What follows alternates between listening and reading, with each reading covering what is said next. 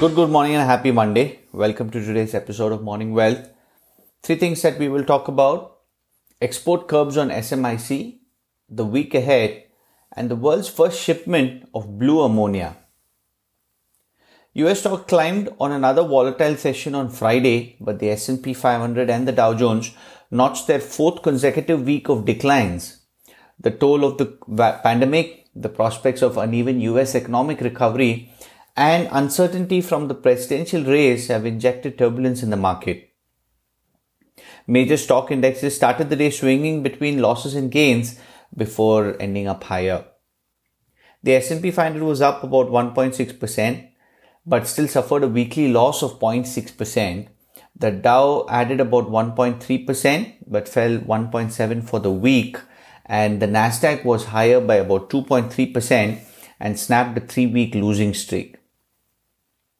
In the bond markets, the yield actually was pretty steady. It ticked down by just 1 basis point to about 0.65.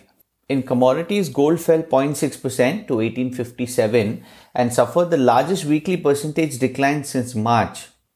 The precious metal has been hit by strengthening dollar and falling inflation expectations. WTI crude also edged lower on Friday and fell about 2.1% for the week. Silver posted its worst weekly loss since March. In other markets, the Euro Stoxx 600 fell by 0.1%. Major Asian equity benchmarks ended the week on a mixed note. Japan rose about 0.5%, while China's Shanghai Composite was down by 0.1%. Investors are waiting signs of progress on additional US stimulus spending from the government. House Democrats are readying a scaled-down package of about 2.4 trillion from the 3 trillion that they had in mind earlier. That could include assistance to airlines, restaurants, and small businesses. But Republicans said the chance of a deal before Election Day remains slim. Information technology was the top-performing sector for the S&P 500. Apple, Microsoft, and other technology companies rose. Meanwhile, shares of Novavax surged about 11% after the company said Thursday that it started a final stage study of its experimental COVID-19 vaccine in the UK.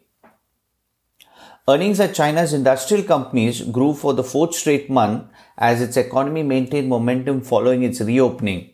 Profits rose 19% in August following July's increase of about 19.6%.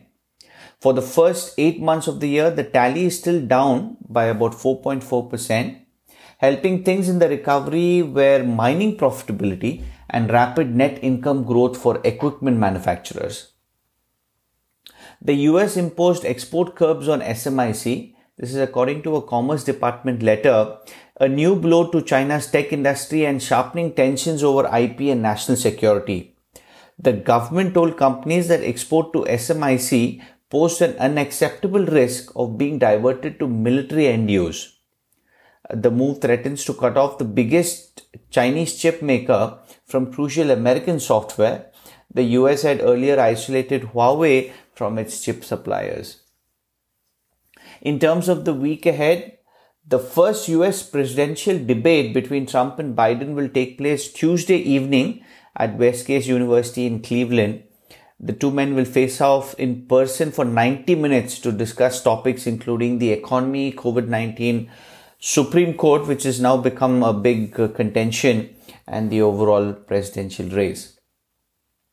Unemployment numbers are coming up on Friday, so NFP would be coming out on Friday, and this would be the last before the November election.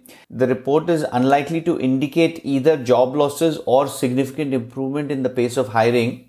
Non-farm payrolls are expected to rise for the fifth straight month, though modestly, leaving the level of employment well below the pre-crisis peak. China's PMIs on Wednesday would set to show the recovery is extending into September, is what some of the economists are predicting. The Bank of Japan's third quarter Tankan on Thursday may show firms turned less pessimistic on business conditions but pared investment plans. South Korea may report its first gain on exports of the pandemic, and central bank of both India and Philippines are expected to stay on hold. In terms of equity earnings, we'll be looking out for Pepsi, H&M and Micron. Micron would go first, reporting after US close on Tuesday, while the other two are due on Thursday. An important shipment is going to take place. The world's first shipment of 40 tons of blue ammonia is on its way from Saudi Arabia to Japan, where it will be used in power stations to produce electricity without carbon emissions. Aramco makes the fuel by converting hydrocarbons into hydrogen and then ammonia, capturing the carbon dioxide byproduct. So that was interesting, and a move towards cleaner energy and cleaner fuel.